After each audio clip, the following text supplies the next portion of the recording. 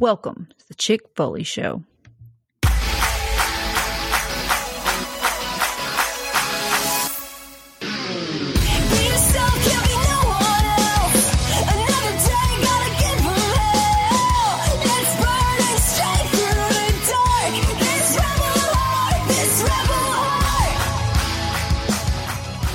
What is up, Foley fam? We are back with a Thanksgiving spectacular. We have a fully loaded show for you guys tonight. Going to be talking Full Gear, talking Survivor Series. We got some figure talk, and of course, we're going to be discussing everybody's favorite meal of the year, Thanksgiving. But first, let me start by introducing the stars of the show. Sheena, how you doing?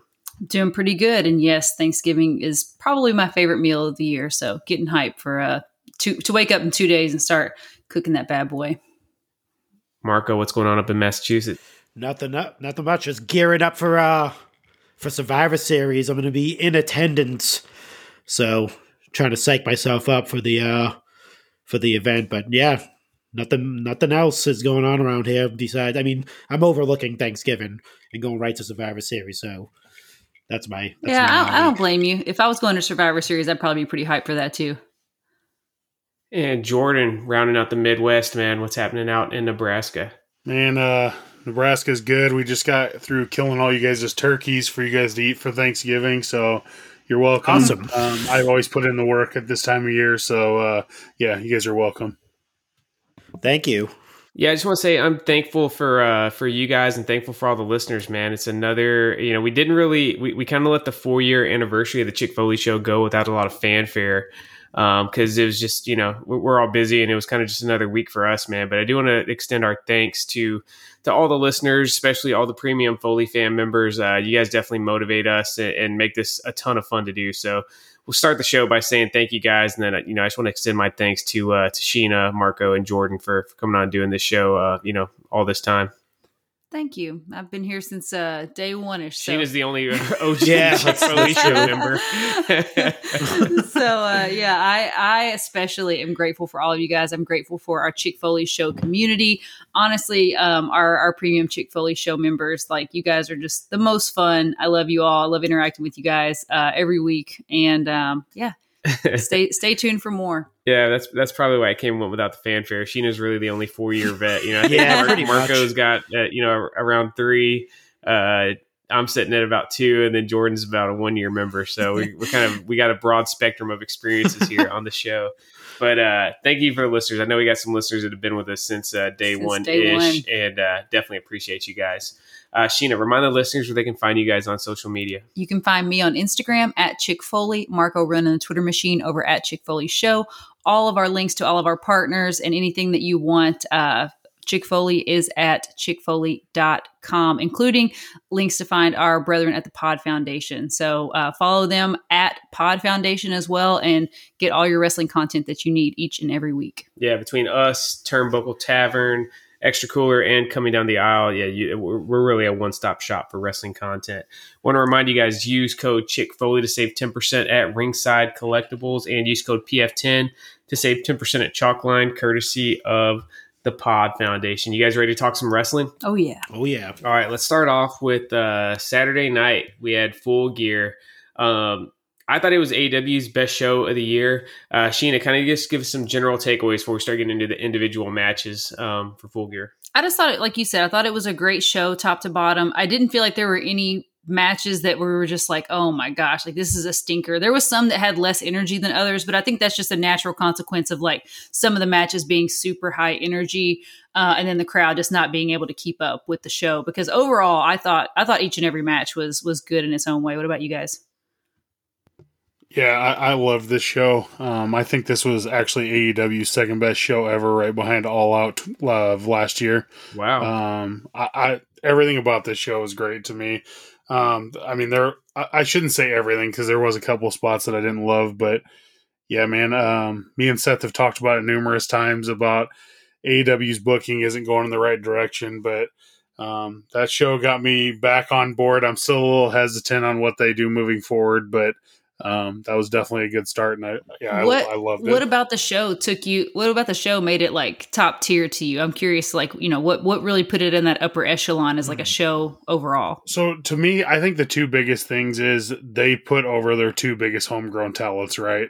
Jamie Hayter, obviously everyone wanted to see her win. And then, dude, MJF winning the title in the main event. I think the crowd was worn down at the end of it, but I just feel like that's a really big moment for AEW. Whatever you feel about MJF, maybe he's not the greatest wrestler in the world, but dude's a storyteller, and that dude can cut a promo on the mic. So I felt like their booking for the first time in a long time was actually good booking. I mean, I just feel like they get.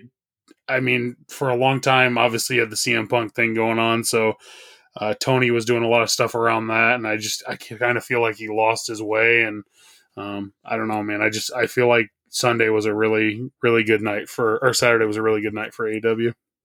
Yeah, I kind of it was first pay-per-view in a year without CM Punk, man. Yeah, you definitely feel the difference. Yeah, I'm kind of curious to see what their what the buy rates are on it after that, because obviously the narrative out there was he was their biggest draw for those pay-per-views that he was on, which is true since he came aboard. But I'm kind of curious to see what this one looks like. And I kind of, we talked about this a little bit on Raw Down, even though it's not an AEW show, but I kind of put this show as their telltale of what's going to happen in the next few months or the next year for AEW. I thought it was like a great bookend because it's the last show of the year, like their last big show besides Winter is Coming. But as a pay-per-view, I thought it was like a great bookend to what happened. It kind of like erased all that stank. I think it was that a good CM jump Punk start. In the post CM Punk stank, I think it was a really great, CM Stunk. Yeah, just a great reboot for AEW, and it definitely gave them some momentum and some wind in their sails to like go forward into 2023 with like some more, a little bit more life. It was a little palate cleanser. Yeah. Got the elite back. Everybody got their fuck CM Punk chants out. Yeah. Let's get into the opening match. I thought that was a modern day classic cage match. Young Bucks and Lucha Bros tore it down.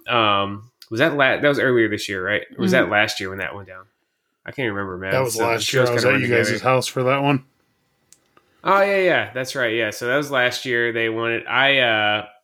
I thought this was in that same vein, man. It's tough to do a cage match nowadays just because we've seen so many crazy spots and stuff as wrestling fans. But I thought that they tore it down, man. They had a little bit of hijinks with Christian and outside the cage, but then they got it right back inside there. And Jungle Boy was just great. I thought he leveled up big time. And I love this match. What was your thoughts on the opening match? I thought it was awesome. You guys know I love Jurassic Express as a tag team, and this really, we knew they were going to break up at some point, and seeing them go head to head like this, it was awesome. The double tombstone from Luchasaurus was really cool. I was like, oh crap, he's getting back up. I don't know that I've ever seen like just a double tombstone I'm like not that. sure I've ever seen a double tombstone before either. Yeah, and then didn't Jungle Boy tombstone Luchasaurus too? Or not tombstone, but he with a pile driver. Yeah, pile driver. Picked it. I was like, what's the word I'm looking for? Yeah, picked him up with a pile driver, which was just like a crazy visual because, this little tiny man has this giant dinosaur upside down and ramming his head into the mat. So yeah, they pulled out all the stops. I loved how Jungle Boy utilized the cage just to like basically parkour his way onto Luchasaurus and stuff. And yeah, it was awesome. Jordan, what'd you think of the cage match? I really like the way AEW does cage matches. I like the open door spot where they got outside the cage for a little bit. I think that adds a unique touch rather than the match ending on that. I don't love the door exit to win the match. I think it's overplayed and I think it's stupid at this point. Everything you guys just said, I thought they did really good with that match. The spots were well booked. Jungle Boy jumping off the top of the cage onto the table. Awesome. I felt like they did a really good job with it. No outside interference, which obviously that helps a lot. I really enjoyed it. So we still got to have his. He's still got to go against the final boss with Christian. Marco, you think they milk this out to the next pay per view, or do we see this get blown off at maybe Winter is Coming or another hyped up episode of Dynamite or something? I could see it, ending at Winter is Coming, depending on Christian's healing rate. It seemed like he was still in that sling, so who knows? But that obviously, we've seen time and time again that could be just like a fake, and he's not really injured, that type of thing. So they might be going that route, but I could definitely see a blow off happening before the end of the year. I don't think they can drag that out too long, but yeah, that's what I think on that. My highlight of this match came from Taz. I think it was the best commentary line of the night. Whenever Jungle Boy knocked Luchasaurus down on the ropes and was shaking the top rope on his nads, and Taz said, "I think the rope is vibrating in the yam bag region of the dinosaur." In the yam bag, the way he says it. Oh man, Taz is freaking classic, man, on commentary. Yeah, great match. Looking forward to seeing what Jungle Boy does in 2023. Up next, we had the return of the Elite. Sheen, what did you think of "Carry On Our Wayward Son" as the theme song for the Elite? I mean, it was Mage, right? They had like the little graphics come up that said "Carry On," and then all of a sudden you just hear "Carry On Our Wayward Son," and Seth popped big time, dude. Seth was like getting back to his rock band, Guitar Hero days. I was having flashbacks to South Park. That was Stan's song. On South Park, they would rock out on Guitar Hero. And I never really even thought of that, just because that song's like, it's just such a big song. I never really thought of it as being a wrestling theme, but it definitely worked. It worked for the moment. Yeah, it was awesome. Yeah, and it seemed like everything was just, the whole show, like the energy level went up when those guys came back. Again, we got the fuck CM Punk chant. Jordan, what do you think the reaction is going to be? We also learned shortly afterwards that was actually the first match of a 7-match series. We got match 2 going down tomorrow night. It'll actually be tonight as you guys are listening to this show in Chicago. Do you think we're going to get pro CM Punk chants? Or are we actually going to have? Are they going to go anti CM Punk in Chicago?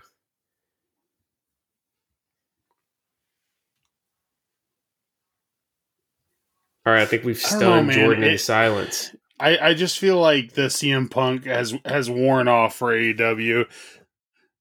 You hear me?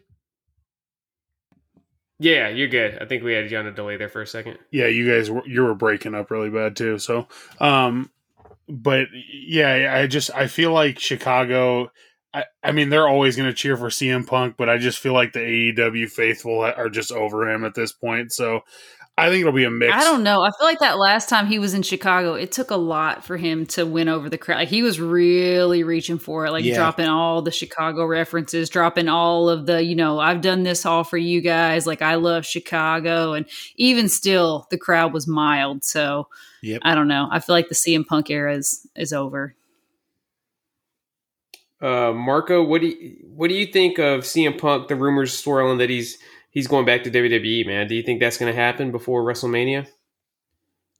No, just as simple as that. I think his time in wrestling is pretty much done after that. I think with that scrum, you got to see everything that everyone's been saying for years about him behind the scenes and stuff like that, and you started to see a lot more of it. If you listen to a lot of different podcasts, I believe. On Road Dogg's podcast, he talks about that because he had to work with CM Punk during that time behind the scenes, and he said it's not a surprise, that you're just seeing that on TV as opposed to seeing it in the back and stuff like that. So, do I think he comes back? No, not even if the money's right and the stars align and all that stuff. Yeah, it's definitely not happening. So you think even if CM Punk was offered, he wouldn't come back? I don't think they would offer him anything to come back. I don't even think they'd.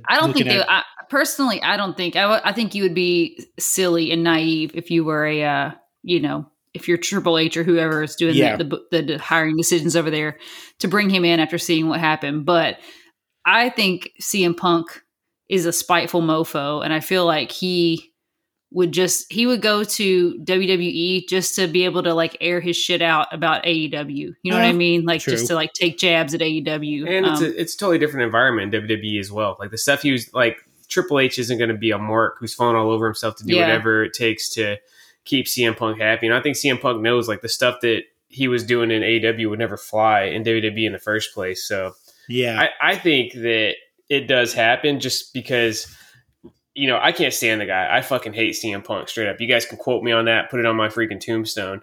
But the numbers don't lie, and the dude was definitely a draw. Like the quarter hours that he was on TV were consistently the highest rated hours for AEW on their television ratings. And then, you know, they had their highest pay-per-views, the shows that he was at. So dude makes money, and that's what WWE is in the business of. So I see him coming back, even if it's just a total part-time schedule, like a match at SummerSlam, a match at WrestleMania. I see him having one last rendezvous with WWE before it's all said and done.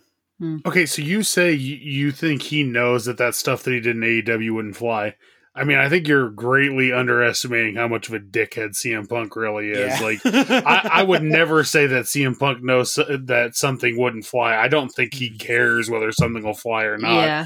Because, I mean, it's obvious. Like, look at the last time he was in WWE. He didn't care what anybody said to him. I mean, dude, you had... The narcissism is unmatched. Yeah, you had Triple H, you had Taker, you had all those guys in the back telling him not to do what he was doing, and he still did it anyway. So, I don't know, man. I think that guy is just a complete asshole, and he'll do whatever he has to do. Agreed. Yeah, I don't know. I feel like even if he did like cause a lot of drama backstage, I don't think it would ever spill over and affect the on-screen product the way it did in AEW. I think it would definitely be markedly less than AEW, because AEW allowed their stuff to just be freaking wide open. I don't think Triple H is going to allow all that drama, and Triple H would never allow CM Punk to just go completely unchecked in a post-match interview where he was just like trashing everybody. You know, that wouldn't happen. I mean, even if CM Punk wanted it to happen. Triple H checked him in the ring the last time he was in WWE, did it in front of the entire world. Like, I don't know, man. I'm not convinced that CM Punk couldn't schmuck this up again. Yeah. Yeah, I mean, there's no situation he couldn't go full CM schmuck on. That's for sure. We spent enough time on CM Punk talk. Sorry for kind of taking us off track there, but he does still kind of move the needle in the wrestling world. Jordan, I'm going to put you on the spot right now, man. Who is going to be the winner, and what is going to be the final tally on this best of 7 series for the Trios Championship? I think the smartest thing to do would have the Death Triangle retain the titles at the end of this, just to kind of, I don't know, maybe just build them back up a bit. The Elite doesn't need to win those titles. Like, dude, Kenny Omega and the Young Bucks are going to be completely fine. They could lose 10 straight matches, and those guys are still fine. I feel like the Death Triangle, you're always going to have the Elite to go back to for the Trios titles. I just feel like the Death Triangle really needs this momentum that they've got right now, and beating the Young Bucks and Kenny Omega, that gives you a lot of momentum. All right, fair enough. I don't think we need to go into a ton of detail on the Jade Cargill Nyla Rose match for the TBS Championship, but while we're on the subject, I do got a bone to pick with you, Jordan. Earlier, you said that you thought that Jamie Hayter and MJF were the 2 biggest homegrown stars for AEW. Ooh. You think Jamie Hayter's bigger than Jade Cargill as far as homegrown stars go for them? I mean, I think Jamie Hayter's definitely a better wrestler than Jade Cargill is at this point, so I'll still say Jamie's... True, but when it comes to star power, dude, Jade has it. I think Jade's the biggest star AEW has, man. Like, I put that in the group chat on Saturday night, and like, she's still got some growing to go for sure. But as far as the presence part of it, man, like, I think she's the closest thing they have to Roman Reigns in AEW. I can see that. I mean, I don't disagree with you there. I mean, Jordan, I know you're a hardcore work rate guy, man. Is that your issue with Jade Cargill, or do you got another issue with her? No, I don't have an issue with her. I just feel like she's extremely limited in the ring right now. Like, I mean, obviously you guys watch the same match as I do. I don't feel like she's there yet, so I'm not going to call her the biggest star in AEW right now because I don't think she's there yet. Does she have potential to be? Sure, but she's definitely not there yet. Yeah, I think it goes by the again. She's got the it. Yeah, go ahead, Jordan, or go ahead, Marco. Yeah, I think it goes by the opponent. You can't really. I don't think you can blame her. Like, as she's had how many matches now? 42, essentially. 42. 42. So yeah, 42 matches. I think it's the level of opponent she has. You put her in the ring with like a better opponent. I think you're going to get more of an arsenal out of her. Exactly. That's a good point. Yeah, she hasn't really had a lot to work with as far as like, up in her level of skill. And she's got the one thing that you just can't train. Like she can train and get better in the ring. She can get faster on her moves and better and more polished. But she's got that, like Seth said, she's got the star power. She's got the presentation. She's got the look. I think it's just it's just a matter of time, dude. And I definitely feel you what you said, Jordan, about she's not there in the ring. I agree. She's not, but I've seen enough improvement over the last, almost 2 years now. It's been think about when we first saw her. That I'm a believer because I wasn't a fan, dude. When she first came out, me either. like her first couple either. matches, I was like, why are we wasting time on this? But over time, dude, she has definitely won me over. And I know everybody talks about MJF and the bidding war of 2024, but if I'm Triple H, Jade Cargill is number one on my AEW wish list. Same. All right, then we followed that up with the Ring of Honor Championship. Is anybody entertained by all of the Ring of Honor content going on in AEW? Nah. No, they definitely need to drop it. However, this match was phenomenal. Like I really, the match was phenomenal. Sure, I don't like all the time that these Ring of Honor storylines are taken away from AEW. Because it's not a ton of TV time, man. Like AEW has 3 hours a week of TV time compared to 5 for WWE, and I just feel like that's why you see guys like Miro. Before that, like House of Black, just getting crowded out, man, and not getting a chance to get out there and do their thing. I'm hoping at Final Battle next month, like the big announcement is that Ring of Honor is going to get its own weekly show on TBS or wherever, so that way we can just fully separate these two brands.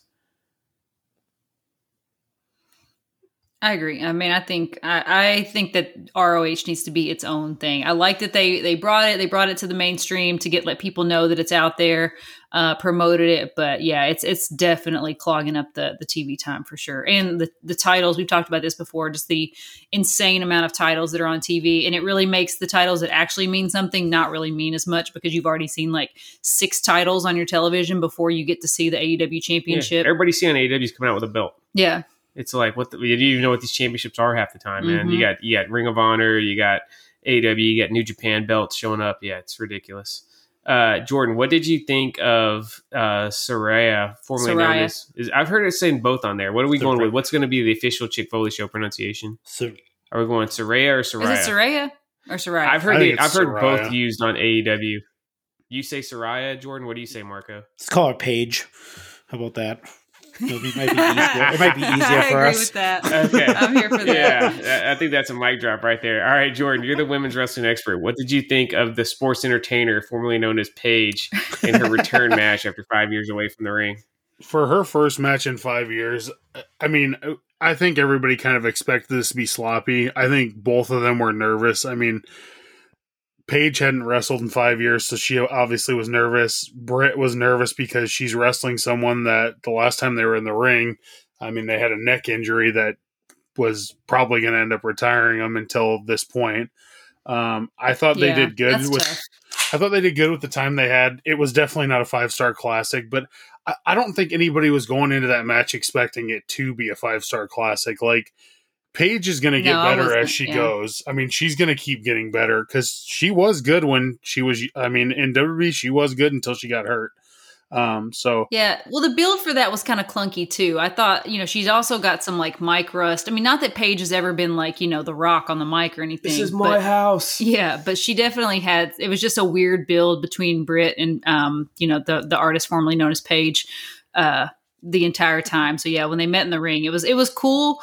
But yeah, nobody was expecting it to be a 5-star classic. And I thought it was cool just seeing how emotional it was. Because we all know, even despite the injury and all the things that Paige has been through, like she's had a lot of personal drama and a lot of things going on in her life. To say the least. Yeah, to say the least. So I think it was just really cool to see her just, kind of be back somewhere where she feels happy. And, I thought it was a cool moment. I thought the match was fine. Saraya, Paige definitely did not embarrass herself out there in the ring. I had issues. This is something I rarely criticize, but I did have issues with the way the actual match was laid out. This one and the Tony Storm, Jamie Hayter match. For this one, I just don't know why they made Saraya look so strong, dude. Like, I think she kicked out of 2 curb stomps from Britt Baker. And Britt Baker, regardless of whether she got the belt or not, she's supposed to be the biggest star, the biggest deal in AEW women's wrestling, one of the biggest stars in the whole freaking company. And I don't know, man. It seemed like she just got straight up jobbed out. Like, it wasn't like, Paige got snuck in a submission hold or got a fluky roll up. Like, she straight up took everything that Britt Baker had and still beat her clean, like, decisively. And I don't know, man. I'm just not a big fan of that decision. I mean, what do you say, Marco? Yeah, I was actually going to say that. I totally agree. I would rather a Britt Baker victory over her. I know it's the artist formerly known as Paige's first match back in so many years, but at the same time, it's not going to hurt her at all to take a loss. It would only help Britt Baker to boost her up anymore. I hope it's not a case of the new toy aspect that you see Tony Khan do a lot syndrome. Where he gets like a new person in and now they're the main person. I mean, we've seen like a prime example of what happened with CM Punk. So, I mean, not definitively saying, real quick. Yeah. It's Saraya. It's Saraya. Yeah, Saraya. I'm looking at WrestlingInc.com. It's pronounced, and they got like the phonetic that's spelling. That's what I said the first time. I know. I was wrong. Yeah, Sir REY -UH. Yeah, I'm with you, Marco. I would have either went with a sneaky victory for Saraya or a hard fought loss, and I felt like either way she could have stood tall at the end and got cheers from the crowd. Mm-hmm. I don't know. Where does Britt Baker go from here after this, Jordan? Because now her sidekick, we can go ahead and just tie this in since I brought it up. Her sidekick won the interim, which I don't even know why we're still calling it the interim, the women's championship later on that night. So what do you think this means for Britt going forward? I still think she's going to be fine. I don't think I know what you're saying. I don't think this loss hurt her though. It took 2 rampages for a Paige to win. I still think Britt Baker's going to be completely fine. Like you said, dude, she was she carried the women's division, whatever you want to say about her matches, for basically a year. Exactly. So I still think she's going to be I still think she's going to be a really important part moving forward.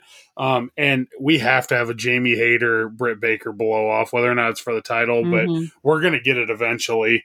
And I think that'll be a really entertaining storyline. But yeah, I think Paige winning was the right choice just because they've made so much fanfare about her coming into AEW, and rightfully so. I mean, Paige's first night on WWE's main roster, she won the title. Like, the girl is talented. It's a big deal.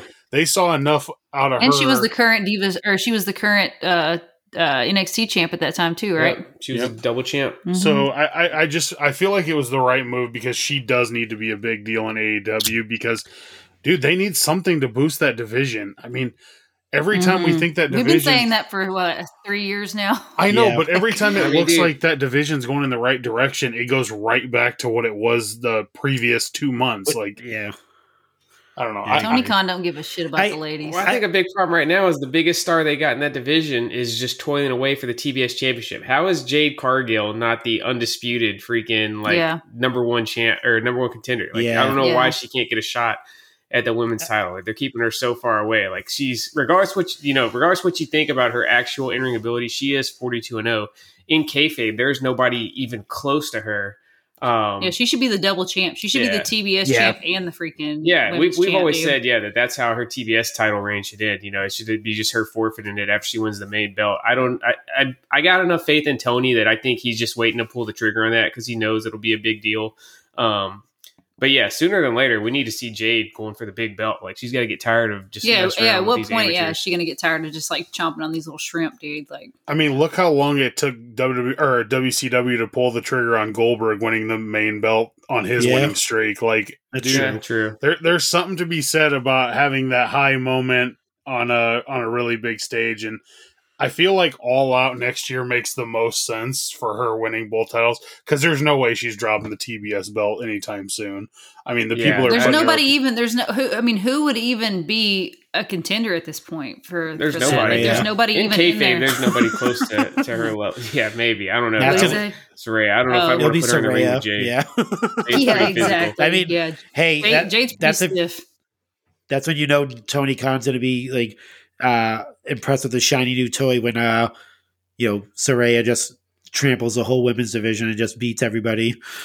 That's what's probably going to happen. That's what happened with CM Punk. I mean, he did the same thing. I don't think he's going to do that. I don't know. I don't feel like Paige to me doesn't have the CM Punk like narcissism factor either. No. I don't see her just going in trying to run over Tony Khan. No, and I don't know if Tony Khan's as big of a mark for Paige as he was for CM Punk. Well, and also, like, you can legitimately tell, like, Paige is overjoyed to be back in wrestling again. Like, yeah, this isn't a thing of CM Punk's like, oh, they've been chanting for me for 7 years, so I'm going to come back and I'm going to do it for them, not for me. Like, dude, none of that was ever true. That dude does everything for himself. Paige is not doing this. She actually, like, is overjoyed to be back.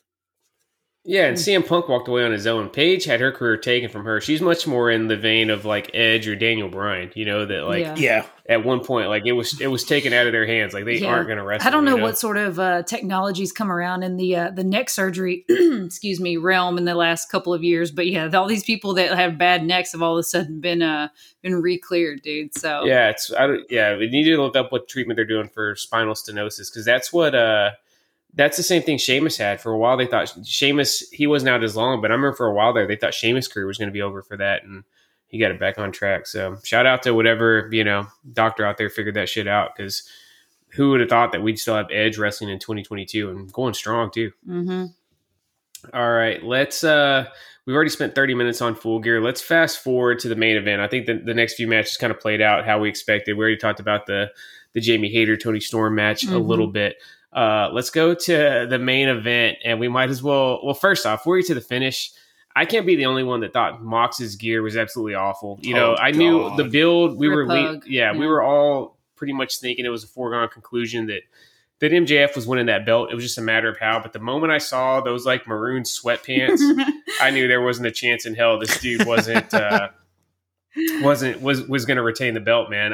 It was like he wanted to go and start his vacation early. Like, exactly. He was getting on the plane after this. He was match. like, let me go and put on my fucking comfy, cozy sweats, so that way, tomorrow morning I can just wake up and watch TV with my daughter, dude. Like, did anybody like the red pants that Mox was rocking on Saturday night? Big no. He was the Mick Foley Jr. of the night in his sweatpants. It was like it was Mick Foley style gear, and they were like. They weren't even like good fitting pants. Like even aside from the color, it was just. I mean, a nice fitted pair of joggers. I could get down with somebody wearing those. I mean, Roman Reigns has rocked the cargo joggers for a decade now. It feels like, but it was awful, dude. It was just and again the color. Like I don't know what possessed him to wear like burgundy. That's tights. like what you see people at Dollar General wearing, and this dude's going out for a main event on one of 4 fucking AEW pay-per-views for the year. Like, and Mox is my favorite AEW wrestler, man. So it pains me to say this, but I was just like, bro, what are you wearing? Yes, man? after Mox ran out in that gear, Seth said, "Dude, I know this is like sacrilege for me to say, but I'm rooting against Mox after seeing those pants. I can't even root for him in those pants, and he's my favorite wrestler besides horrible, man. Roman and Seth." You had him coming out, and then on the other side, we had Motorboat Jacob Friedman. What a freaking entrance, man. Yeah. Fuck yeah. That was great. Do you think that was a plant, or do you think he just I don't think it was, because he asked for consent. He didn't just, if it was a plant, he just would have done it. But you can see, if you watch the replay, he spots her, walks over, and he asked permission to motorboat her. And he was a motorboating son of a bitch, dude. It was so good, man. He saw them calcium cannons at the top of the stage and was like, I need to put my face in those before this match. Cannons. They were perfect motorboat boobies, dude. They were, big and jiggly, and Well, she didn't really scope them out. Why not? Hey, what do you say? Who wasn't? Yeah. Seems like you were the only one who didn't. No, I did. I just wasn't expecting the deep analysis on the actual, the feel of the breast. Calm down, Prue. That's what we do here at the Chick Foley Show. We do deep analysis on everything. Yeah, deep analysis. The match played out kind of how we expected it to. I think we were all just kind of pretty much torn with whether it was going to be William Regal turning or some sort of swerve where the Firm gets back involved. Luckily, it was Regal, because that's a lot more interesting. Sheena, what'd you think of how the finish played out? I thought it was cool. I thought it was cool how the whole time MJF was fighting as the babyface, like he said he was going to, and just kind of, not wanting to use any MJF-ish tactics. And even after, looking at the Dynamite Diamond ring and, thinking better of it after Regal said, don't do it. And I think that just really kind of set us all up to be like, oh, okay. and then he slid him the knucks, and it was like, oh shit, So I'm here for it. I think it was MJF's time. If they didn't pull the trigger on it now, I think it would have been too late. So I'm glad they did it, even though it meant Mox losing. Yeah, I'm not the biggest MJF fan in the world. I've told you guys before. I think he's the Miz with a TVM rating. But yeah, I agree. He's definitely peaking right now, and that's when you want to put the belt on guys. You never want to have a situation like WWE had with Braun Strowman, where he was really, really hot, and for whatever reason, you still had him lose, and then you end up giving him the belt like 2 years later, and it just seems totally stale. So yeah. It was cool. I'm excited to see where it goes from now. MJF's definitely, like I said, he moves the needle. He's definitely a draw. Jordan, what do you think is going to be his first like challenger? I know we got the tournament coming up with Ricky Starks and or Ethan Page going to win, but I feel like that's kind of just like a placeholder. Who do you think his first real feud is going to be with over the belt? Dude, I know what you just said, but I really feel like if he actually had a feud with Ricky Starks, I feel like it would be great. I mean, that'd be fire, bro. Awesome. That would be fire. Yeah, I agree. I love Ricky Starks. To me, I feel like I see this being like Ricky Starks gives him hell, and then maybe goes and does something else for another 6 to 8 months, and then goes back to win the belt, dude. But I'm with you right there. I'm a believer in Ricky Starks, man. I'm definitely buying up Stark stock right now. He's awesome. I just feel like we all said, the Full Gear was kind of a reset. So, I mean, now you got to build up your next person in line. And I honestly don't know who that is at this point. It's just, dude, AEW is in such a weird spot with Hangman hurt, CM Punk gone, Mox is probably going to take a vacation now. Like, they're in a weird spot, so they actually are going to have to elevate someone. So yeah. I'm just interested to see who it is. I honestly can't come up with who it's going to be off the top of my head. I'm cool with it though, man. Like I'd be totally fine with them doing something kind of weird over the next few months. Like somebody we're not expecting gets pushed up and gets a pay-per-view main event under their belt. Marco, you got anybody in mind? Do you want to see going up against MJF first for the title? Yeah, definitely Ricky Starks. I think he's going to be the next, because there's really not any. If you think about like as far as faces go, like who could they put? Because he's obviously a heel. He's not turning face anytime soon. MJF. If you see the media scrum he crashed, he called everyone to pretty much. I'm not going to repeat the words. Heel for sure. But he went crazy. But I think it's going to be Ricky Starks. I don't see Ethan getting that shot. It definitely has to be like a white meat baby face. What about Darby? Darby would be cool. It could be. They've got history. Darby would be awesome. But since he's not in that tournament though, right? He's not in that like. Oh no. It's Ricky and Ethan Page. Yeah, it's definitely going to be Ricky Starks or Ethan Page for the first shot. But I don't know if that's just going to be something they hype up for Winter's Coming. I don't know if either one of those is going to be like long-term feuds. Yeah, so that's my pick. I would like to see what Darby could cook up as far as like promos and stuff. Yeah, against MJF. He does his little video vignettes and stuff. I think that could be really cool. Yeah, that'd be a fun feud. See how Sting gets involved and stuff, because they're kind of. I'm kind of getting. I'm still entertained for sure, but it feels like I don't know if any of their like tag team matches they've been working on the pay-per-views. I could really pick any of them apart. A couple weeks after the fact, they all kind of run together. Yeah. You could heat Daniel Bryan up too for like an actual like really good match. I mean that'd be a good challenger for MJF to have a 4 or 5 star match. Yeah, and that'd be perfect storyline wise also with tying into the whole Blackpool Combat Club. Oh, yeah. I'm here for anything Daniel Bryan does, so yeah, I'll be down for that. All right, that's it for Full Gear. Let's get into our weekly beverage break.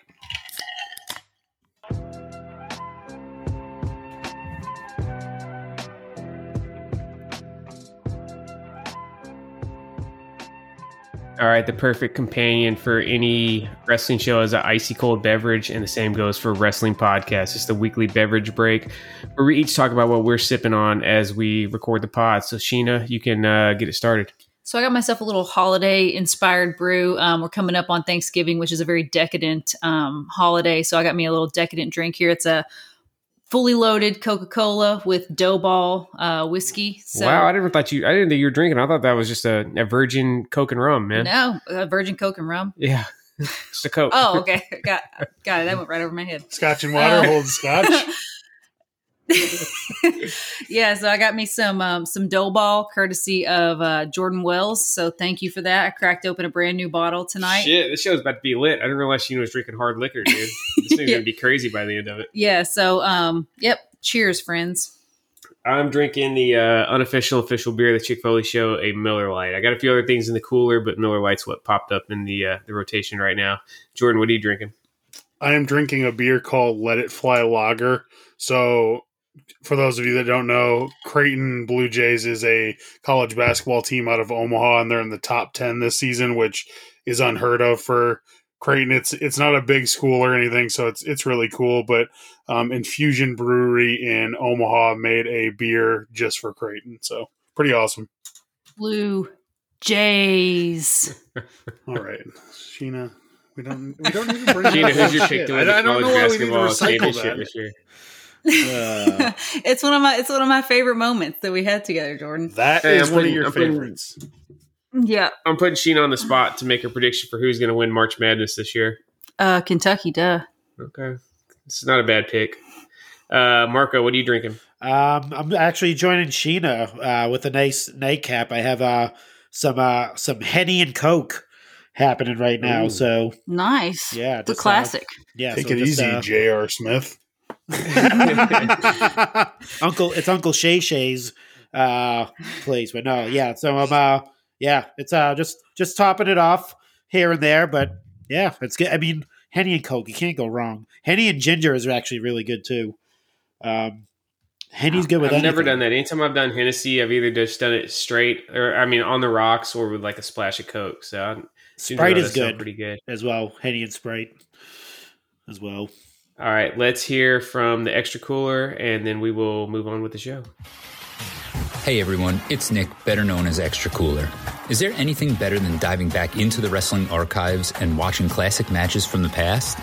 Yes, there is. It's doing that with your buddies while cracking jokes and enjoying some ice-cold beverages. If that sounds like fun to you, then be sure to check out my new podcast, The Extra Cooler Show, where each episode, my Survivor Series team and I review an old-school match chosen by you, the listeners. The Extra Cooler Show is available wherever you get your podcasts. Be sure to subscribe and follow us for new episodes every other Thursday morning.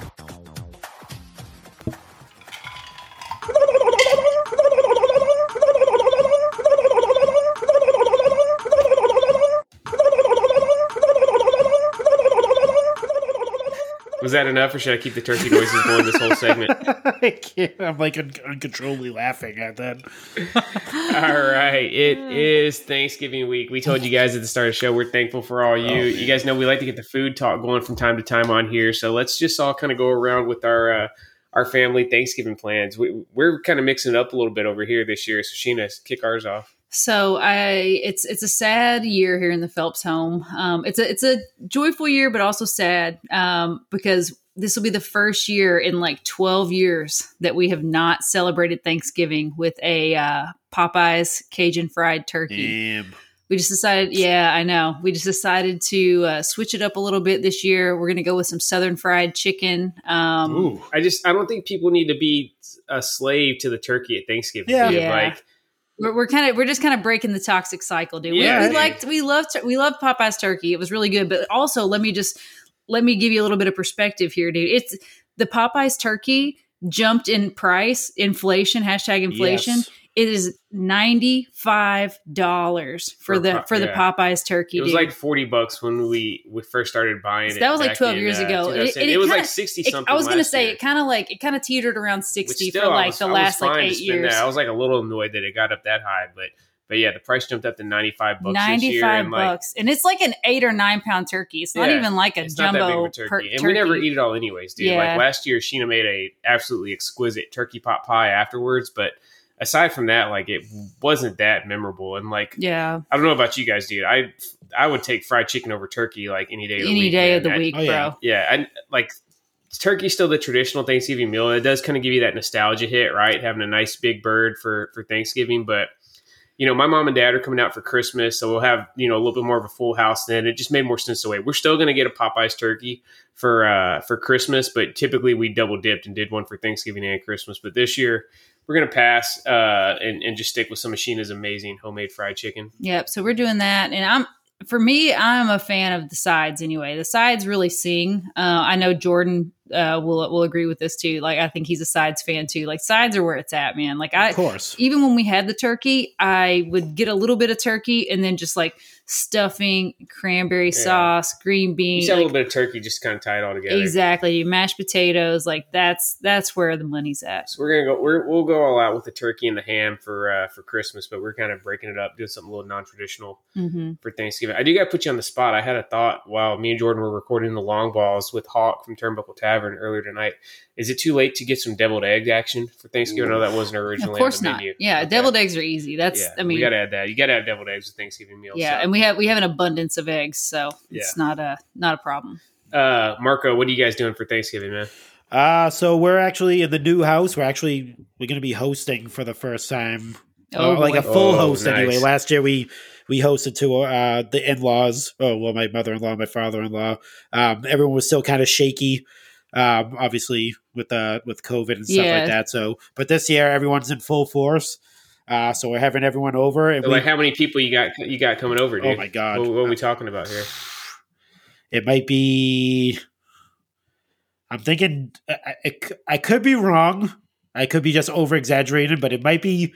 Maybe 20 to 25 people. Oh wow! It seems like it anyway because there's a lot of couples, a lot of a lot of kids. Are you doing multiple birds, or what's the turkey situation? Not multiple birds. We'll do one bird. There's going to be a lot more sides than there are bird for a turkey anyway. So we just have everyone bringing sides and stuff like that. The turkey won't be the main focus of it because there's a lot of like dishes and stuff like that the family likes to bring and stuff like that. So we'll dip into that. The turkey will be more of the kind of like the side piece to the that the turkey will be the side. We'll put it that way. The turkey will be the side to everything else. That's how it's going to go. But it's always. I mean, obviously, with the price of groceries, freaking delegate that shit out. You know what I mean? Like everybody brings something, dude. But it is. But the potluck style is always just such a hodgepodge. I kind of like it because I always had family that could like cook their butts off. So like we always had good stuff. I hate a potluck. But Seth hates a potluck, dude. It's always just like it's like a hodgepodge because it's never a fully. Like it's never a fully functional meal. You know what I mean? Fully like formed menu fully and stuff. formed Like menu, I would, whenever it was just me and I'm definitely a little more open to it now that we get the kids, dude. It just the kids just infinitely increase the difficulty level on prep and cooking and cleaning and everything. So I'm a little bit more open to it now. But like there would be times when it was just me and Sheena, and we would have friends invite us over for Thanksgiving, and like you look forward to that meal all year, right? That Thanksgiving meal. And we would turn down invitations just because we wanted to be in like total control of the menu, what we were going to eat that day, what kind of dressing, what all sides, how the turkey's going to be prepared. So. Yeah.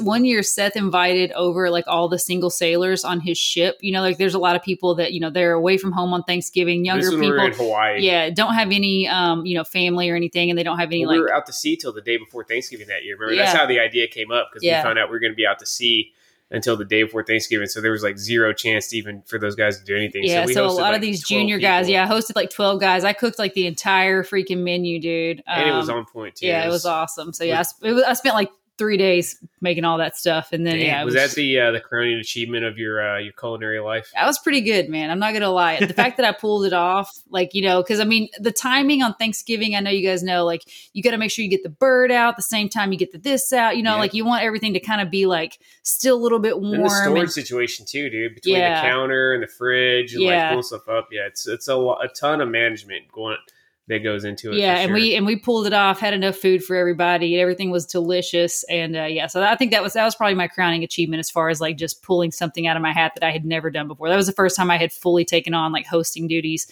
for Thanksgiving. So, and it felt good because I was giving those guys a place to go. We played games and watched football and, had a good night, that was definitely like, because otherwise they would have been stuck on the ship, just eating whatever the freaking mess hall had or whatever, Yeah, that was a core memory for sure right there for Thanksgiving. Jordan, what you guys plans? So we always go to my mom's house for Thanksgiving. That's just where we always do big meals is my mom's. This year she's didn't really feel like having the stress of cooking, so we're catering her meal.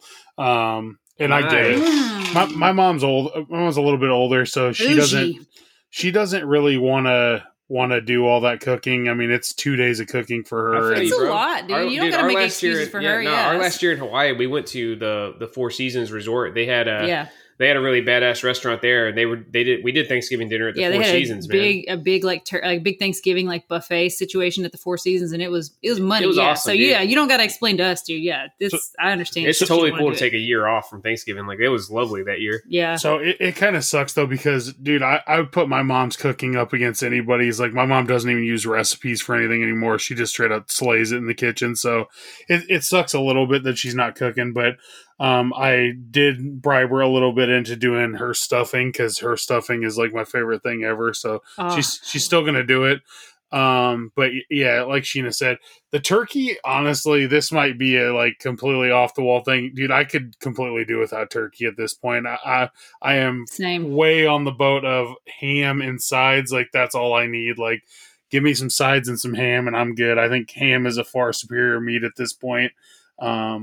But yeah, man, the sides have always been the favorite.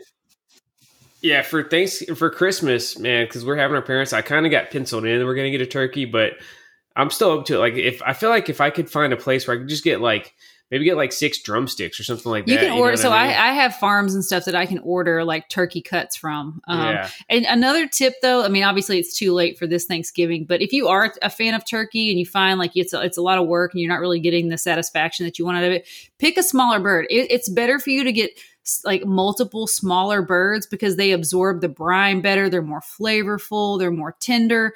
Once they get really big, especially like factory farm turkeys and stuff, like once they get like so big, like it's impossible for you to get a good flavor on all that meat. So yeah, go for the smaller birds. Even if you have to get multiple birds, you're going to be better off as far as like chicken too, dude. Yeah. Chickens. That's like organic chickens and stuff. I'm not even going to, if they're smaller because they're not built to just be like, meat hounds. They're so freaking delicious because they're just, the meat is so much better. The skin to meat ratio is key, dude. Like, the skin, fat, and meat ratio is key, dude. You don't want to get it's nice. What are you laughing about, Jordan? The skin what was that? To meat ratio. Important. Dude, you got to have a good bone in there too. I hate like giant chicken wings, dude, where like, you got to take like multiple Dinosaur bites wings. of like completely like unsauced, unflavored chicken, dude. Like, yeah, you like want your a meat good chicken wing. suck. I get it. Like 2 bites. Yeah, a perfect sized chicken is anywhere from like 4 to 5 pounds. That's a 4 to 6. I'll even say 6 pounds. Like a 4 to 6 pound chicken is where it's at. Any bigger than that, and you're losing a lot of flavor and tenderness. All right, so since it's just one time a year, let's go around real quick. We'll do everybody's favorite side. So, Sheena, what is your favorite Thanksgiving side? It's got to be stuffing, man. Actually, I'll even go a step further. I like to take a bite of stuffing with a bite of cranberry sauce on it.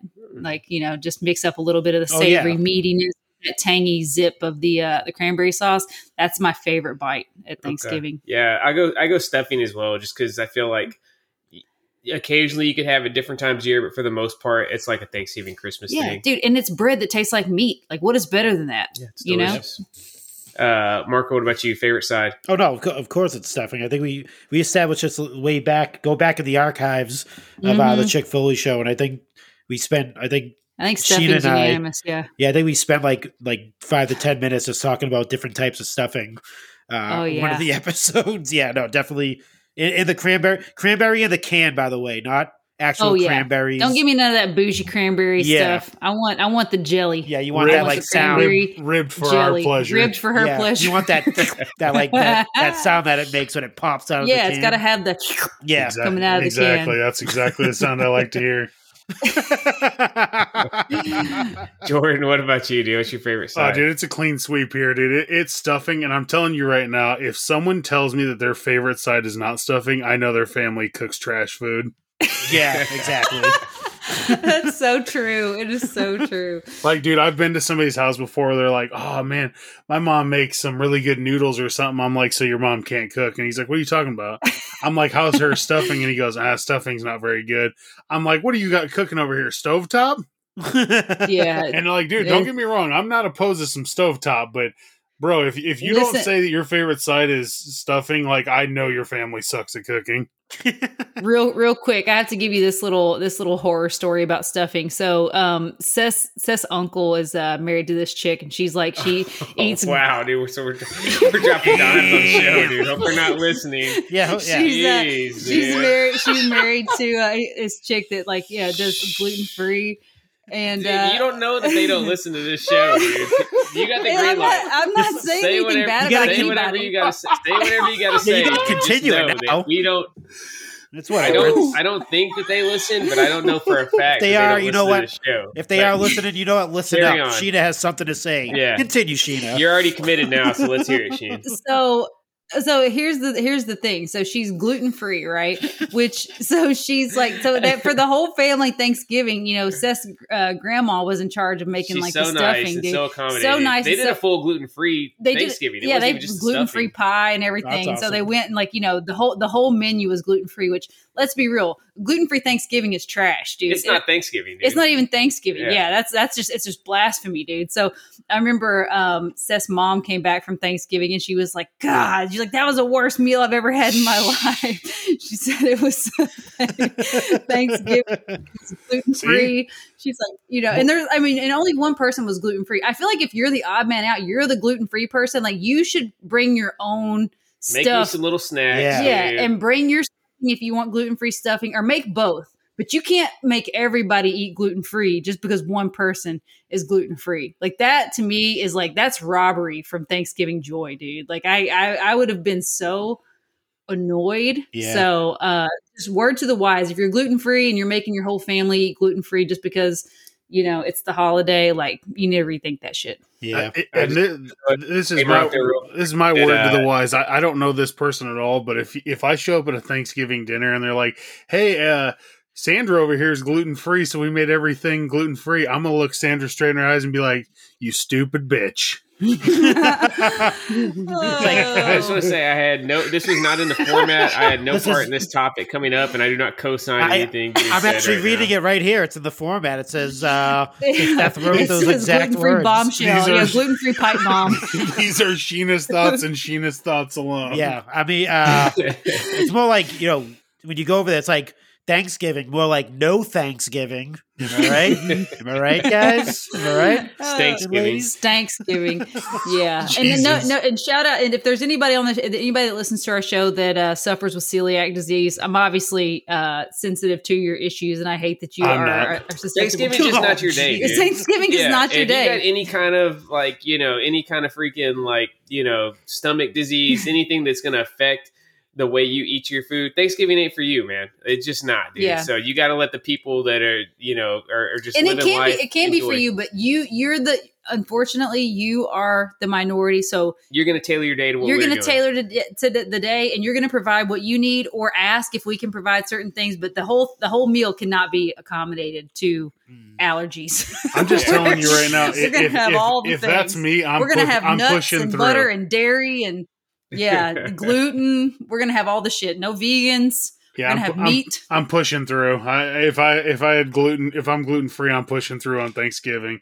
Like, if I have a fucking shock and need to go to the hospital, well, I guess that's just the Lord's plan. Yeah. All right, so I wasn't really planning on us going 22 minutes on Thanksgiving talk. I thought that was going to be just a little bonus, but typically we get the biggest response on non-wrestling stuff when we do the show. So I think the listeners enjoy this. Let's go quick on Survivor Series, man. I'm going to give everybody one match and just give me your speed round prediction. So, Jordan, I'll start you off, man. Women's War Games. Is it going to be Team Damage Control or Team Bianca? I feel like Team Damage Control probably needs this more, so I lean that way. So I'm going to go Damage Control on this one. Are we all thinking that Becky Lynch is going to end up being the fifth person on Team EST or yeah, that's what I'm thinking. Yeah. All right, Marco. Men's War Games. Does the Brawling Brutes plus Drew and KO or the Bloodline? we actually just talked about this because we recorded a quick episode for Raw Down. We're actually both going with the Brawling Brutes, Drew and KO, for the win. And we're predicting this is kind of like the start of the cracks in the bloodline, because you got to think this is the last pay-per-view for the year up until Royal Rumble. So they have this whole month or so or a couple of months to build a storyline up until Royal Rumble. So we think that's pretty much what's going to happen. And the bloodline doesn't have to win. I mean, Roman doesn't have to get pinned. They can set up the storyline where KO pins Jay, and Sami Zayn. He's either in the position where he has to kind of take out his friend or help Jay. And I think that's where they're going to go with it, essentially, and that's going to set up some opponents for Roman in the coming months, because he definitely needs some people to battle. So yeah, I feel that. I definitely see some sort of Jay and Sammy situation being the end game for this, man. Me and Jordan were kind of talking earlier this week. Like we see Usos versus Sami Zayn and KO being a WrestleMania match, and should be a pretty badass one at that. All right, Sheen, I'm not even gonna give you the softball of picking Ronda Rousey and Shotzi. I want to know, do you think Shotzi lasts 6 minutes with Ronda Rousey? No way. Yeah, not a chance. Seems like she doesn't get that much. I like Shotzi a lot. It seems like she does not have very much steam behind her for this. This is going to be just a destruction. In Shotzi's defense, I wouldn't last 6 minutes with Ronda Rousey either. Exactly. Ooh, wow. No matter if it's wrestling or in the bedroom. AJ with the OC going up against Finn. I feel like Finn's winning this, man. The Judgment Day has been booked so strongly over the last few months, and I feel like they keep it going right now. AJ's bulletproof at this point with how much success that he's had in WWE, so he could take a loss. This is not going to hurt him any. I see Finn winning this, and seeing where he goes from here, man. There's definitely big things in Finn Balor's future since Triple H just took over. And then Sheen, we're going to let you finish this off. The triple threat for the U.S. Championship. Seth freaking Rollins against Austin Theory and Bobby Lashley. Who wins? I think it's got to be Rollins winning, dude. I think this is just going to really kind of just reset Austin Theory for whatever comeback situation he's going to have. I don't think it really makes sense for him to lose the briefcase and then come back and win, the U.S. title. So I think this will further kind of spiral him to give him a chance to make a triumphant comeback. But yeah, I'm going with Rollins retaining. Hell yeah, that would be an outstanding way to put a bow on Survivor Series weekend with Seth keeping that U.S. title. All right, let's hear from the Two Bad Chads at Turnbuckle Tavern, and then we'll get into some figure talk. Drop by and visit the Turnbuckle Tavern, where every Thursday we give you the most in-depth analysis of all things AEW, as well as dive into Impact Wrestling, NWA, and all things indie. If you like heated debates, compelling interviews, and a shot of nostalgia, you'll love the Turnbuckle Tavern. Available on Apple and Spotify. Drink it in. It always goes down smooth.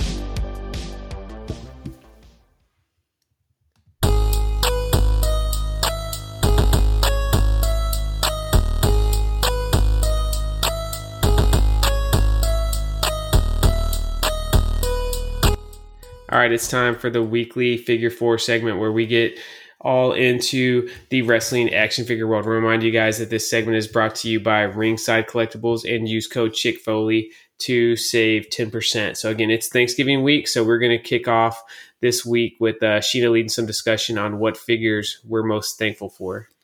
All right, guys. So I'm going to throw some questions out to you guys. What of the figures that have come out? Well, I guess it could be any figure. We'll say any figure. But if you got one that came out in 2022, I'd love to know, what figure are you most thankful for, Jordan? I'm going to actually go the Shawn Michaels Ultimate Edition. I feel like that figure is just so well done in Ultimate Edition form. And I'm glad I got two of them so I could bust one open, because you guys know I'm MOC. So anytime I get to bust a figure. That figure was so nice you had to get it twice. I did. You're gonna break it open. How did it feel to bust it open? Like I was doing something wrong, honestly. I felt like, like when you're watching like the the grainy porn on like your TV in the basement. Like that's kind of how I felt when I opened it. You're like, oh, this is it just feels so wrong. It feels so gross, But you have to admit that. Did you go with the slice and open technique, or did you just go full like paws on box, like ripping it out? Sheena, you know who I am. Like, what do you think I did? Do you think I fucking went into the kitchen and got a fucking knife, or do you think I just went straight bear claw on that box? I think you bear clawed the hell out of that box. Yeah, that thing was unrecognizable when I was done with it. See, that's what happens when you pin up all of that opening aggression, and then when you finally get to open one, you just take it out, and it just comes out in a full rage of fury. Yeah, I mean, I've said that numerous times. It wasn't about a figure, but what about you, Marco? What figure are you most thankful for? I had two, but we'll go with one. I'm not gonna ride the fence. But I'm gonna go with Zeus. Ultimate Edition Zeus. R.I.P. Tiny Zeus. We had it's. Evo. I mean, we would never. I don't think we'd. Obviously with Mattel Creations, it's made it possible for these types of figures to come out.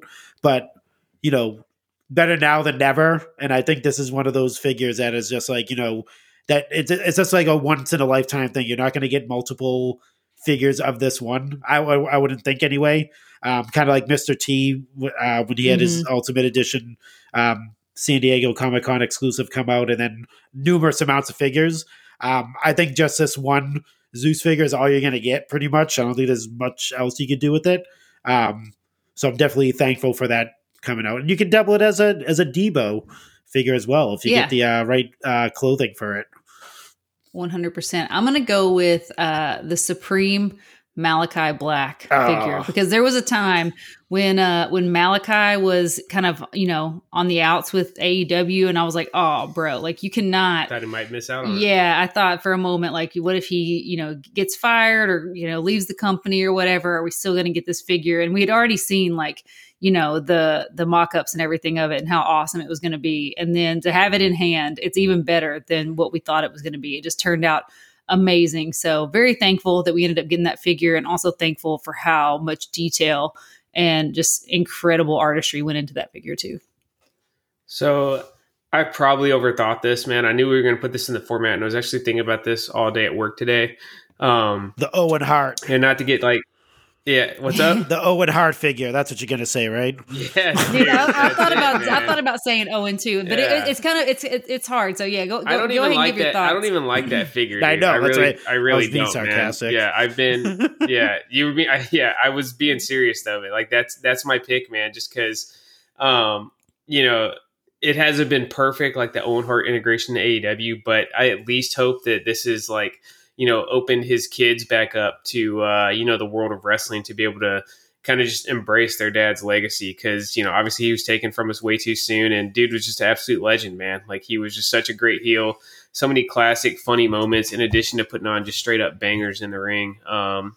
And so I'm just thankful for, even though I don't love that figure by any means, I'm just thankful for what it symbolizes. And I'm hopeful that Jeremy and the team at Jazzwares can give us something a little bit more to what we're wanting from the figure collecting aspect down the road. Yeah, I agree. Could not have said it better myself. All right, so we're going to do some quick live review on here. Sheena has the brand new Mega Powers ringside exclusive set right here in her hands. They're already bagged up, but she's checking them out. Sheena, give us your thoughts on this ringside exclusive set. I mean, what can I say, dude? It's Mage. The handshake sculpt is just like, I love little details like that. The fact that they didn't just make two separate hands. It's one piece. It's one piece. Yeah. The fact that they didn't make two separate hands in the handshaking position, they actually molded it together so that it would legit look like a handshake. This is just epic. A beautiful set. Macho Man got the Hulk tan going on. Just beautiful. Yeah, they killed it on. I mean, the Hulk's cool, but he's very similar to other Hulks we got, just with the Mega Powers across the booty. The Macho Man is awesome though. The robe is great. The bandana is great, and like Sheena said, he's got the Hulk tan. Like I feel like I need them to re-release every Macho Man figure they've done so far with this new tan, dude. That skin, that like skin tone that they made up for the Hulks last year, dude. It really sets them off and makes them really stand out on the shelf. And we finally have a pair to go with our Liz figure. Yeah, dude. that Like, Liz figure came out in I can't remember if that's 2020 or 2019 with SummerSlam set. Yeah, But yeah, we got the whole set now. And yeah, just a really good set. Hulk definitely has lust in his eyes. I can see it. This face scan is lusty AF. Jordan, Mark, are you guys planning on adding this set to your collection? Yeah, I will get it eventually. I just don't have it yet. Yeah, same here.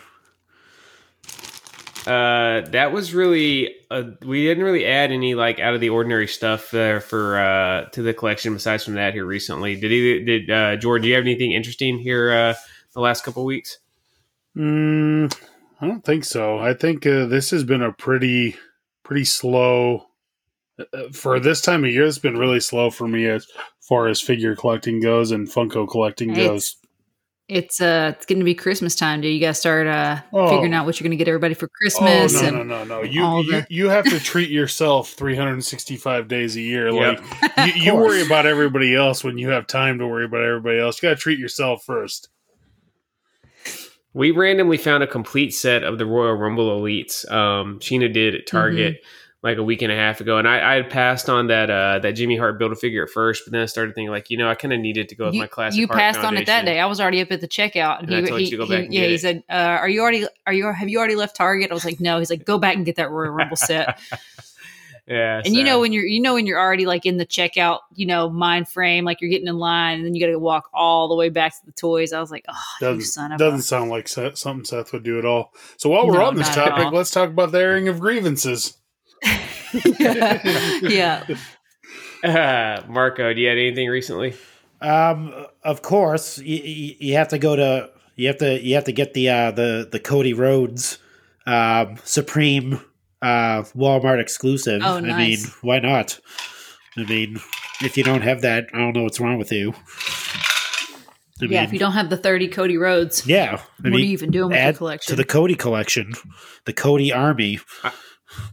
I saw it in person, and I almost pulled the trigger on it, but I'm still not a huge Cody fan. I was like, I already have the regular Supreme. Like, I don't need this. If he would have had Seth's going to wait until it's not on the shelves anymore, and it like triples in value, and then he's going to be like, you know what? I need that Cody. Yeah. Pay $200 if he would have had a different jacket, man, I think I would have got it. Yeah.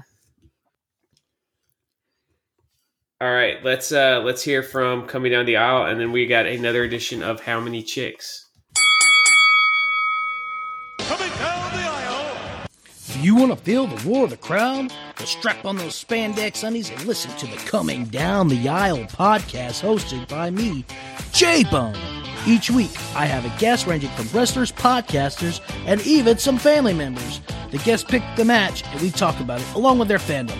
Also, each week I provide my analysis of the wide world of wrestling and some figure talk.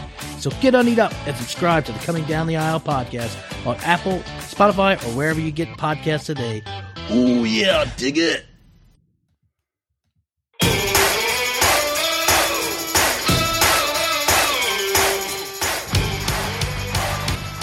Sheena's dancing along to the music, man. Yeah. How do you not dance to Sami Zayn's If we do end up getting Sammy and KO against the Usos at Mania, they definitely need to bring back Babyface Sammy's theme music.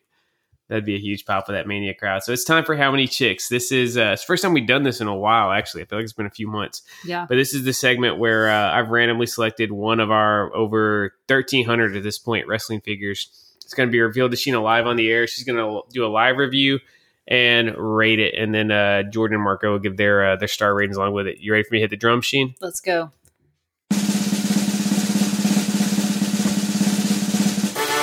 I just cracked open my double deep, double wide Undertaker casket here. Oh, baby. The Supreme. We got the Supreme DMD, Britt Baker. Seth has her set up I was in holding her the extra legs in the shirt in my pocket. in her ring gear trunks. You know, these Supremes is too much to fit inside the Undertaker's casket. So I have the business.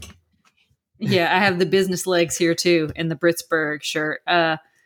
Yeah, this figure's awesome, dude. I mean, what can you say about it? I love the little Pittsburgh detailing. Yeah, the Steelers inspired gear makes it awesome. Yeah, the white, I always love an action figure that's in white and gold. Like that color combination just pops. I love the little DMD finger. She's got some serious junk in the trunk. I don't know what this articulation that's like almost all on the ass is. AEW women's figures have got the apple bottom universally. Whether the chicks got that much or packing that much ass or not, like these things are freaking stacked in the rear, dude. Yeah. Every single one of them. For sure. So yeah, it's a great figure. I love the between like the Supreme and the Ultimate Edition line, dude. Like the molded like jacket arms. Like I feel like that's the only that's way a to game go, dude. changer, dude. Yeah, like it obviously it crushes like the Polly Pocket style like plastic shell jackets we got for so many years, and I even like this better than soft goods because I feel like you can just put so much texture, dude. Like and not even just texture, but like the detailing, like the paint detailing and everything looks so much better on the plastic. Did you mention this was the first one with the DMD hands and stuff? Yeah. Very cool figure. Jordan, Marco, have you guys added this from your collection yet? Of course. Who wouldn't? Oh, look, she's got the Pittsburgh cityscape on the side of her. I didn't even realize that was on the other side of the trunks. Jordan, you got the Supreme Britt Baker yet? I don't have it yet, but I'm definitely going to add it. I feel like I'm He's just showing up at Targets now. Yeah, I feel like I'm just going to get all these Supreme figures and fucking sink a bunch of money into them and have no place to put them. So yeah, life is great over here. Yeah. So are you still MOC with your Supreme figures as well? I don't know. I don't have one yet, so I'll make that decision when I get the first one.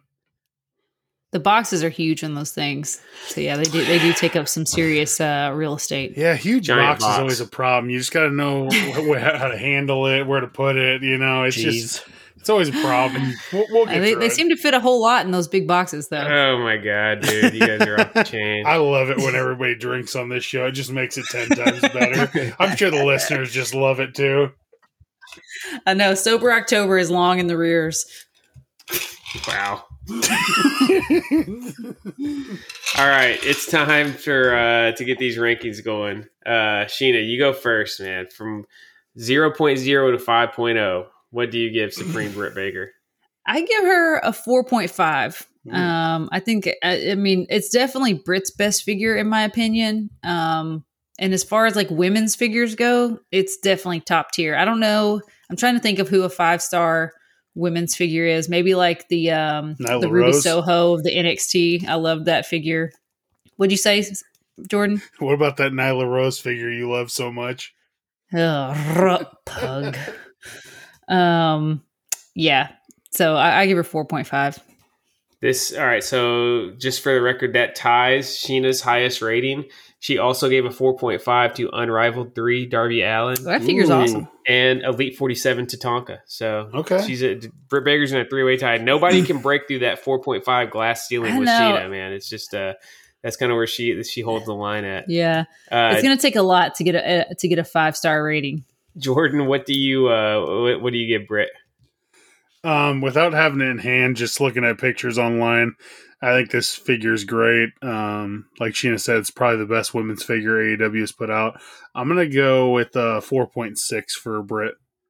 Ooh. Wow. So since we've only done, I guess how many chicks had almost kind of died out. This is only the second time we've done this, like in the last year, because Jordan only has one other on the books. This is Jordan's highest ranked figure ever. It passed up, AEW Unrivaled 5, Adam Page, who Jordan gave a 3.9 to. So yeah, Britt Baker smashed Jordan's record. Yeah, the last time we did this segment was sponsored by Homage, and we haven't worked with them in months. We ditched Homage a long time ago. We still love everything Homage does, but the people that their take over their program was just not great. Yeah, it was really good, and then they handed it off. They instead of doing it in house, they passed it off to a third party company, and it just wasn't worth our while, dude. We would have had, you got every single Chick Foley show listener would have had been buying like 6 Homage shirts a month for it to make sense for us to even keep plugging it. Exactly. So. Yeah. Still leather shirts, soft shirts, amazing. Yeah. Love them. But yeah, their affiliate program was kind of garbage. So I'll give it a 4.2.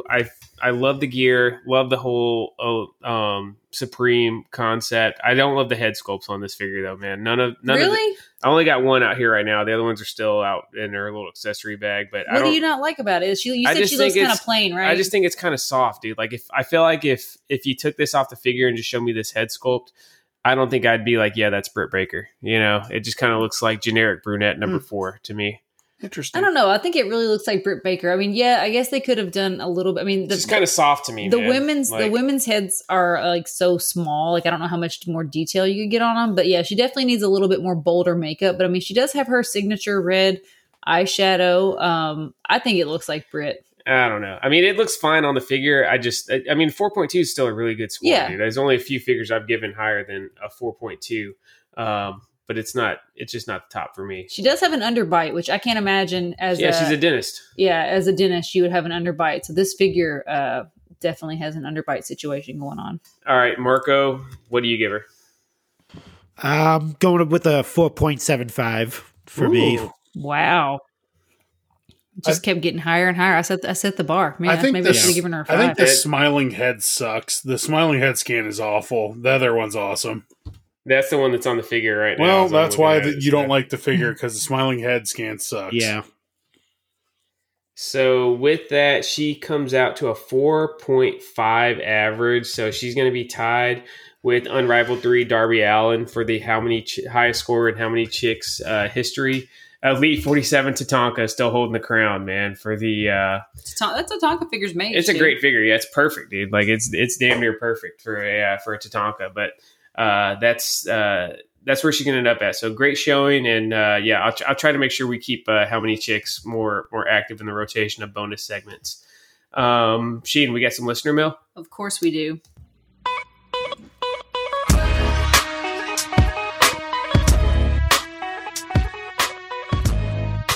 All right, our first question comes in from our good buddy Ryan Ferguson. Real quick, I want to take just a moment to just shout out Ryan and tell him how much we're thinking about him. He's going through a really rough time right now. We here at the Chick Foley Show love Ryan. He's been around since day one-ish.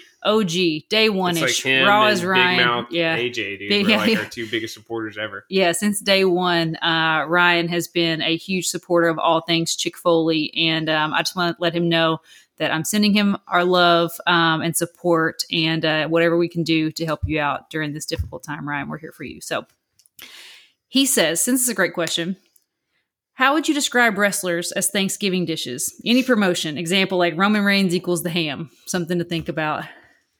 I think Roman Reigns is the stuffing. Why would he be the stuffing? Because that's the absolute pinnacle of like the Thanksgiving meal, dude. We all acknowledged the stuffing, dude. Did any of us acknowledge the turkey? I mean, the gobbledygooker's got to be the turkey, right? Yeah. I mean, clearly, yeah. If we're going literal. Yeah, if we're going literal, Amelia Bedelia. I feel like the stuffing would be somebody like Lita or like Sunny or something, you know? Wow, what? Why are we like back in the freaking Attitude Era and like back in the I'm just saying they were the ones always got stuffed, right? Let's move on to the. Let's have any other questions? They could be. Wow. Any other inquiries? Am I lying? Anybody else? I cannot confirm nor deny who's a better nominee for the stuffing. Any malicious rumors. Anything else. I would say the Usos are like the deviled eggs because you got to have at least 2, you know? I think Seth pretty much killed this segment, so we should probably move on to the next. Yeah, I think we should just end the show now. Thanks for ruining the show, Seth. Just end the show. Dude, you guys have been making inappropriate comments all night long, dude. You're supposed to be the moral compass of this show, dude. Well, you guys finally corrupted me. Chris Foreman. He said, let's take a moment to congratulate Chris Foreman. He just had a daughter, little Sydney. He dropped us a picture here.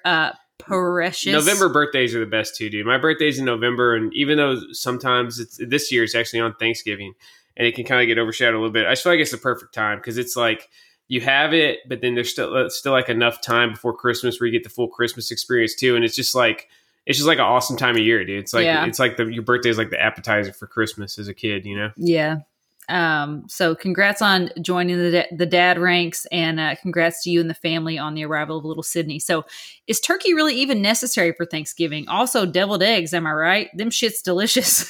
Yeah, I think, again, Chris, congrats on the baby, man. I think we kind of answered that question. We went in depth on Thanksgiving dinner a little bit earlier. Yeah, so turkey's definitely not necessary. It's not necessary, but deviled eggs are necessary. As you heard on the show, we made an impromptu call to make deviled eggs, add them to our menu when they weren't. We need to start it up around like September 15th next year. Just start a campaign going to like get people out of this turkey peer pressure that the Pilgrims started on us all those years ago. Ban turkey. Ban the turkey. I don't even think you got to ban it, but only get turkey if you want it. That needs to be the thing. You need to ask yourself. Everyone has the freedom to make the choices. You need to ask yourself, do I really want turkey? Or like, you could have anything. Like we're doing fried chicken. Like why not do like surf and turf? You know what I mean? If you're gonna spend all that money, would I rather not have steaks on get you some Thanksgiving? nice fillets and like some lobster tails, dude. Some That'd be fucking ribeyes, delicious. dude. Yeah. I think you need to take a hard look in the mirror if turkey is your favorite thing. Like I feel like we can have an in-depth discussion about this, but come on, dude, turkey. That's your pick. Turkey's all about nostalgia. It dude. is about That's where it's gonna be. nostalgia. And I mean, there are some good bites, right? Let's not completely shit on it. Like turkey can be pretty good. A good but turkey leg, turkey's never going to be the best, dude. There's always a better option out there than turkey. So Yeah. you're just going for the nostalgia and the tradition. Which And turkey is there's some value to always that. stressful because it is such a. You could fuck it up. You can really mess it up, dude. Yeah, you can mess it up like hardcore. Like, the outside gets burnt, then the inside's still frozen. Like, I see people every year just like freaking out. Like, how do I cook this turkey? Like, nobody even knows how to cook turkeys. Right? Like nobody, you have to Google that shit every single year because you only cook And they've turkeys once a changed year. it, dude. Like for a while, like there was always like you got to brine it, right? And as Yeah. a kid, I never heard shit about brining a turkey, right? Brining is the only way. If you're Then going to you cook a started- turkey, well, brine it like 2 days earlier. You need to start Nowadays, brining people are that. saying dry brine. They don't even say wet brine anymore. Dude. But I So, mean, like, either way, you got to at least brine it. Like brining is essential for a flavorful turkey. But I saw they're constantly changing the rules about it. I remember it was like spatchcock. That became like the only way, proper way to do it. That's the way I cook chickens is spatchcock chicken. It is the best way to cook it evenly because you remove that backbone and it really kind of flays out the chicken. But that wasn't even a thing. But I get that. I'm just saying that wasn't even a thing until like a couple years ago, dude. I'm just saying we've been cooking turkey since the Pilgrims. Exactly. And we still haven't figured out like a foolproof and way. everybody has the foolproof way. Yeah, on by their this blog time and there on their- should just be one fucking way to cook a turkey, man. And that's Exactly. Yeah. No, you could fry it. As we've seen, we watch people fail the setting their whole houses on fire the other day, like frying turkeys and stuff on these YouTube videos. Pretty crazy. So if you're out there frying a turkey, do make sure it's all the way thawed. Be careful. Proceed with caution. Yeah, it's ridiculously dangerous deep frying a turkey. Yeah. So do it away from your house. Brian Ramirez says, what is your opinion that the Mattel Creation exclusive figures are not selling out? Personally, I think it's great. I mean, dude, I'm kind of torn, man. I feel like, the Coliseum collection, they're still sitting there, which that's kind of the same way the last retro set was. The last retro set sat for a while, which are those retros still available, Jordan? Do you know?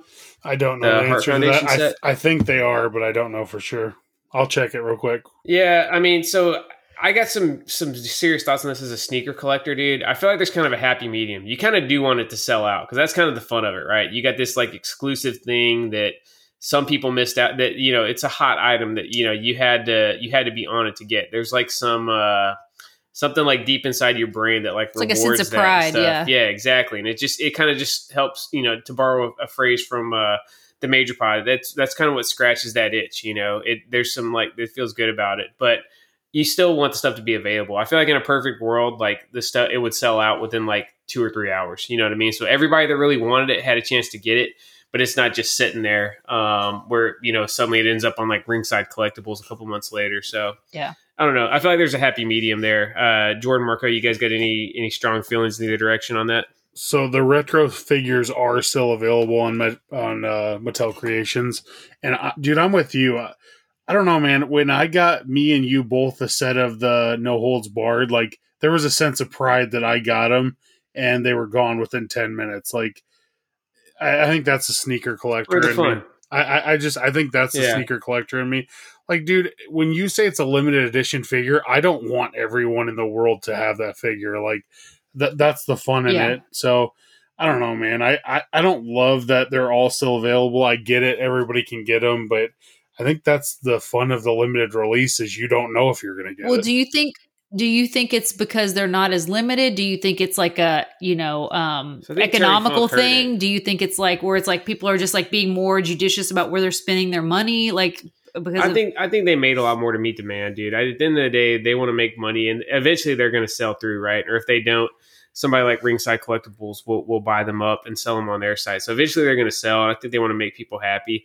I do think, as much as I love it, I think that Terry Funk figure being in there definitely killed some of the demand because it's expensive, right? It's Christmas time, and you're still talking after shipping like $75 for a set of figures. And though the hardcore wrestling fans and collectors were hyped on that Terry Funk, there's a lot of people who are like, I can wait because we've gotten a shitload of Hulk Hogan's this year. I think we've gotten what 3 Hulk Hogan's already between the Ultimate Edition, Series 13, the Amazon Fan Takeover, and the No Holds Barred set. This is going to be the 4th Ultimate Edition Hulk Hogan we've had in the last year. Yeah. I agree. I mean, I think it's just a set in general. Not that it's like a bad set at all. I just think you just came out with a Hogan that like you said, the no holds barred one. Like I mean, obviously, the white with the red trunks looks cool, but I mean, you can't trump the Rip 'em Hogan. I mean, yeah, I think it's just kind of. I think people kind of see it as overkill at this point with all the Hogan figures. Yeah, there's only so much you're going to shell out on Hogan's figures back to back to back. Yeah, I mean, he's still a racist piece of shit, no matter how cool his figures are. Exactly. All right, great question, Brian. He also hit us with a second. How will grading work once companies go windowless? Will this still be worth it? Sorry for all the windowless questions, but it's driving me crazy. So much so that I opened a few and tried to display them. Well, as far as I understand it, Jordan, you probably a little bit smarter than this than me, dude. I think when they do when they grade figures in the box, I don't even think they're looking at the actual figure. I think they're just grading on the condition card. of the box. Am I right on that, Jordan? Okay, so 90% of it is the grading is the actual box, but there is 10% of it that's based off the actual figure. Like if there's a paint smudge or something on it, that does knock it down a bit. It's not the biggest part of the grading though, so that's not going to completely kill it or anything.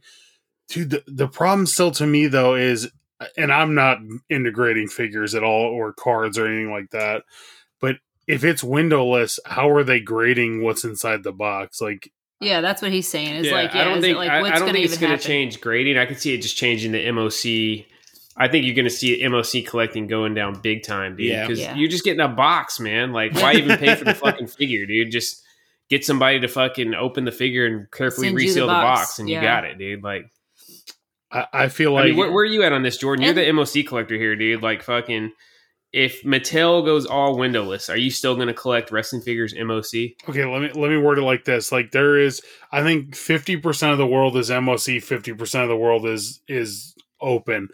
And I just feel like that 50% of the world that's MOC is just going to completely go away from it. Like, I don't feel like that 50% is just going to open all their figures. So I feel like I agree with that. I don't know about the 50-50 ratio, but I definitely agree with the sentiment. That, I don't see them suddenly becoming loose collectors. They're just going to go back and start getting more old stuff. Exactly. It's a principle thing to them. It's like, that's like part of the collecting is like having the packaging and stuff, dude. So yeah, I don't see them just being like, oh, well, here we go. We got to open all the figures. Like, so I feel like once those people stop buying the new figures because they don't have a window in it, they're going to be forced to go back to the window figures. So I don't think this is going to last, honestly.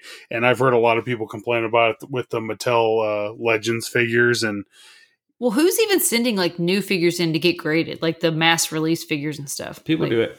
Really? It might not be. It's typically not so much like the mass release stuff, but like some of the more rare limited edition stuff and everything they'll send in and get graded. Well, maybe they'll just like or older stuff, especially. Aren't there company? There's already companies right now that are doing windowless packaging. Isn't Hasbro doing it right now? Doing it so maybe they'll just create a new criteria for figures. You know what I mean? Like a new grading criteria for figures that you can't see the figure in. You know what I mean? Because like they can't automatically dock that 10% or add that 10% because they can't see. Yeah, I think the grading part's easy, man. I think overall what it's going to do to the MOC collecting community, I think that's the real question for this.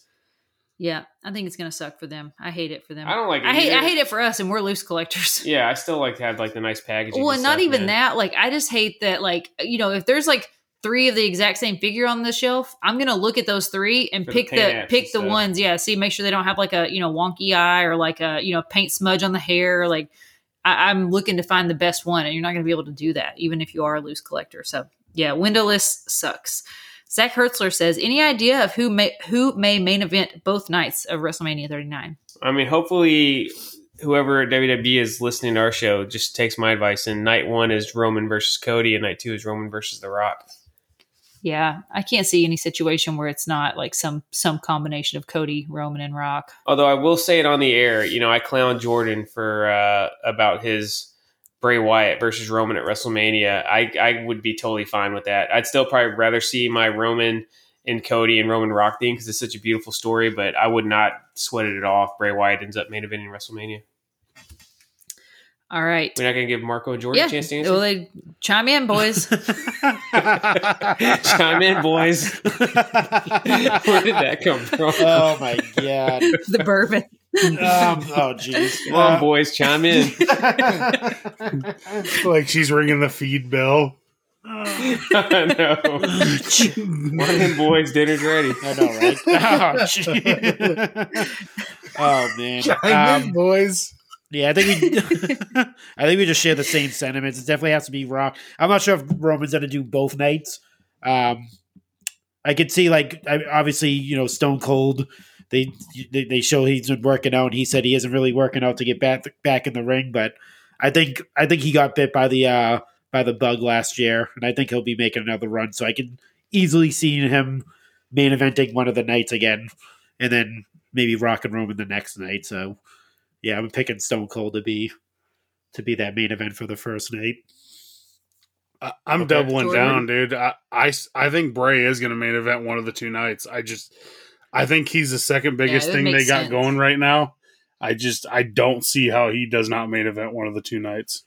So what do you think? Are you thinking Bray against Roman one night or what? Dude, I still am just if not against Roman. Who would he go against? That's what I don't know, dude. Yeah. I'm still kind of just baffled by this whole Roman thing. I eventually do not. Maybe he doesn't need a title. I mean, Seth's at that level too. They could do Bray and Seth. I think Seth could totally main event. We saw it with the Fiend, dude. The Fiend does not need a title, dude. He doesn't need accolades. Like whatever this thing Bray Wyatt is doing, he does not need accolades. No. He just needs good storytelling, a good opponent, and for them to give him a chance to actually win the match and win his feuds. I'm putting this on record. The Rock does not wrestle again in WWE. I don't see it, dude. That dude's movie career is so much bigger. I kind of have that gut feeling too. Yeah, I just think his movie career is just so much bigger than anything anyone ever expected it to be. He's the owner of the XFL. Like he's gonna have so much stuff going on at that time. XFL season's gonna be in full force at that time. I just don't think he has time to wrestle anymore, dude. And I can only imagine that he's got so many commitments lined up for like the next freaking 5 years that like they're not going to allow him to just get in there with risk injury or risk something happening. Like he gets hurt and can't do anything for 6 months. Like he's only hurting himself. Like exactly. I don't feel like they're going to do that. It's just not worth it. I'm losing. I haven't given up hope, but I'm starting to lose hope because I feel like if we were getting The Rock at WrestleMania, I feel like they would have already announced it. I feel like they would have done something before tickets went on sale. Go ahead and plant that. Even if they didn't straight up announce it, go ahead and at least plant the seed. Have him like run out at SummerSlam or do something, man. Like that. You never know. He could just pop up at the Rumble, dude. I mean, that would be he could, but the last time when he came back, it was months in advance that they started hyping it up. It was pre-Rumble. Like, yeah. I mean, what are you going to do? Have Rock be a surprise entrant in the Rumble? No, not a surprise entrant in the Rumble, but just like maybe then start like planting the seeds. You know what I mean? Yeah, I feel like they would have started the build. Like it was almost a year-long build both times the last time he was at Mania. So, I don't know. We'll see, man. He could just harken back to the Rumble with Roman. He'd be like, you know what? You got me booed at the Rumble, so now I'm here to kick your ass. Yeah. Johnny JB, how do you think the MJF era in AEW will go? Of all the eras that have happened in AEW, I think it'll just be another one of them. I don't think he's gonna I don't think he's going to change the game. I think it'll be fine, but MJF's MJF, man. Like I've told you guys before, to me, I think he's a really awesome mid-carder. I don't buy him as a main event talent. Just in the ring, when the bell rings, I just don't buy it. I don't buy him beating Mox, even with the fucking brass knuckles, man. I don't think it would ever come to that. And the other thing you got to look at, dude, regardless of what they say, the companies are still in competition. On one side, you got Roman Reigns. The other side, you got MJF as the two like flag bearers for each company. Like, in what scenario could MJF ever fucking compete with Roman Reigns? I don't know. I just think it's a totally different thing. What about you, boys? Chime in, boys. I don't know. I think this is off to a better start than the other ones. Like everybody kind of knew Kenny was on his way out to get surgery and stuff like that, and I know Kenny. I know Mox has taken vacation, but I don't know, man. This one just feels different to me. Like MJF, different good, different bad. No, different good. I feel like this is going to be a really good time for AEW just because, like I said earlier, they're going to have to introduce new people to the title picture. And I feel like that's always good for a company. You don't want it to get stale where it's just the same five guys wrestling for the main title over and over. So I feel like this is... Yeah, go ahead. Dude, people like you said, like you're a workhorse guy, right? Work like rate. work great. What did I say? Workhorse. Workhorse. guy. Chime in, boys. You're also a workhorse here in the Phelps Casa. Jordan is a workhorse, but you're also a work rate guy. But most people are there for entertainment and storytelling and drama. The CM Punk drama was like too much drama. It teetered on like, whoa, like we don't want this kind of drama. A little bit's good, but a lot of but it's bad. MJF brings that level of drama where you're going to tune in every week just to see what he says, just to see what's going on, just to see what kind of shenanigans he can stir up. Like you, I think it is different. And I think he brings something interesting that I don't think the other champions really brought. Not that he's better than them, No. but I just think he's just a totally different bag. I just think it's I think it's going to be good. I think it's going to be good. I agree. And that wraps up our listener mail. All right. Thanks, guys, for all the listener mail. It's much appreciated. Always love the conversation that it sparks. Sheena, remind the listeners where they can find you guys on social media. You can find me on Instagram at Chick Foley, Marco ran the Twitter machine at Chick Foley Show. Find all of our links to all of our partners and all things Chick Foley at chickfoley.com. Follow at Pod Foundation to get all of your wrestling content that you need for the week. Yeah, don't forget to check out the Patreon exclusive Facebook group also. It's $2 a month. And it is a great time to get in on it right now. We do a lot of toy hunting, so if you need some assist finding those hot toys, video games, whatever, for the loved ones in your life, this is a great way to get a cheap way to get a great assist from the group. And we're open to hunt for whatever you need. If your kid needs some sort of like weird, LOL doll, like that's exclusive to Target, we'll find it. Dude. Yeah, we'll find it. We got people in. We got a bunch Target. of hardcore figure collectors, which is great, and then we also have like a handful of actual retail employees, man. Yeah. So like they're getting like firsthand access to some of this stuff. Yeah. We want to remind you guys, use code Chick Foley to save 10% at Ringside Collectibles on all your figure purchase. And now it's time for the main event, the moment you guys have been waiting for. I'm attempting to break my own record and get my 5th consecutive trivia question right. Sheena groaned when she saw what question she pulled out earlier tonight. So it's looking good for me, but you never know. So hit me with it, Sheen. At the 1994 Royal Rumble, the champ was the mighty Yokozuna. I know, it's such a boom, baby. Dang. Let's go. 5 straight. I know. 5 straight. Call me. I'm gonna be the new Goldberg on here. I know. Man. If you pull out anything like 92 to 97, dude, yeah, it's like I was gonna say Seth has like got that unlocked. It's dude. a wrap, dude. Yeah, the mid 90s were definitely my peak of just like committing everything to memory because it was that was when I was a kid, so I had like zero distractions aside wrestling. And there's only 5 pay-per-views a year, so it was easy to remember every single match. All right, Sheen, hit us with some closing thoughts on this Thanksgiving spectacular Chick Foley show.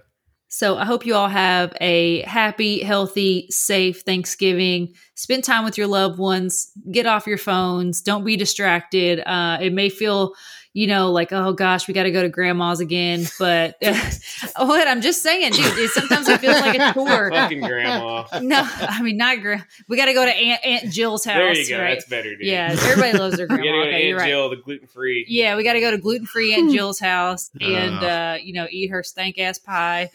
Whoa. Okay. What's going on at Aunt Jill's, dude? Yeah, I think we just What ended kind it of there. Thanksgivings did you have growing up? It's turned into a fucking Brazzers video, dude. Let's call All it right, a wrap. Jill, spread them. Time to eat your pie. Fucking eat her stank ass pie, dude. Jeez. Fucking Okay. Aunt Jill serving up some gluten-free poontang pie for Thanksgiving, dude. Let me put a bow on this. Just enjoy time with your family. Be present. Understand that maybe not everybody is has the same interests, beliefs, all that as you. It doesn't matter. Just love one another. Be kind to one another, and have a happy Thanksgiving.